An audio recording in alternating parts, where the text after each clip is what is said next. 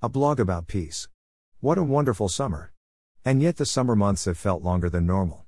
I thought it would be refreshing to have Psalm 1 remind us of our journey. Remind us of those things that maybe we have forgotten in the crisis at hand. Hopefully this is more than a cut and paste moment for you, as it was for me. How blessed is the man who does not walk in the counsel of the wicked, nor stand in the path of sinners, nor sit in the seat of scoffers. But his delight is in the law of the Lord. And in his law he meditates day and night. He will be like a tree firmly planted by streams of water, which yields its fruit in its season, and its leaf does not wither. And in whatever he does, he prospers. Psalm 1 1-3. Picture, Museum of Liverpool, Pier Head, Liverpool waterfront. No pop quiz from July 24th. This better not become a habit.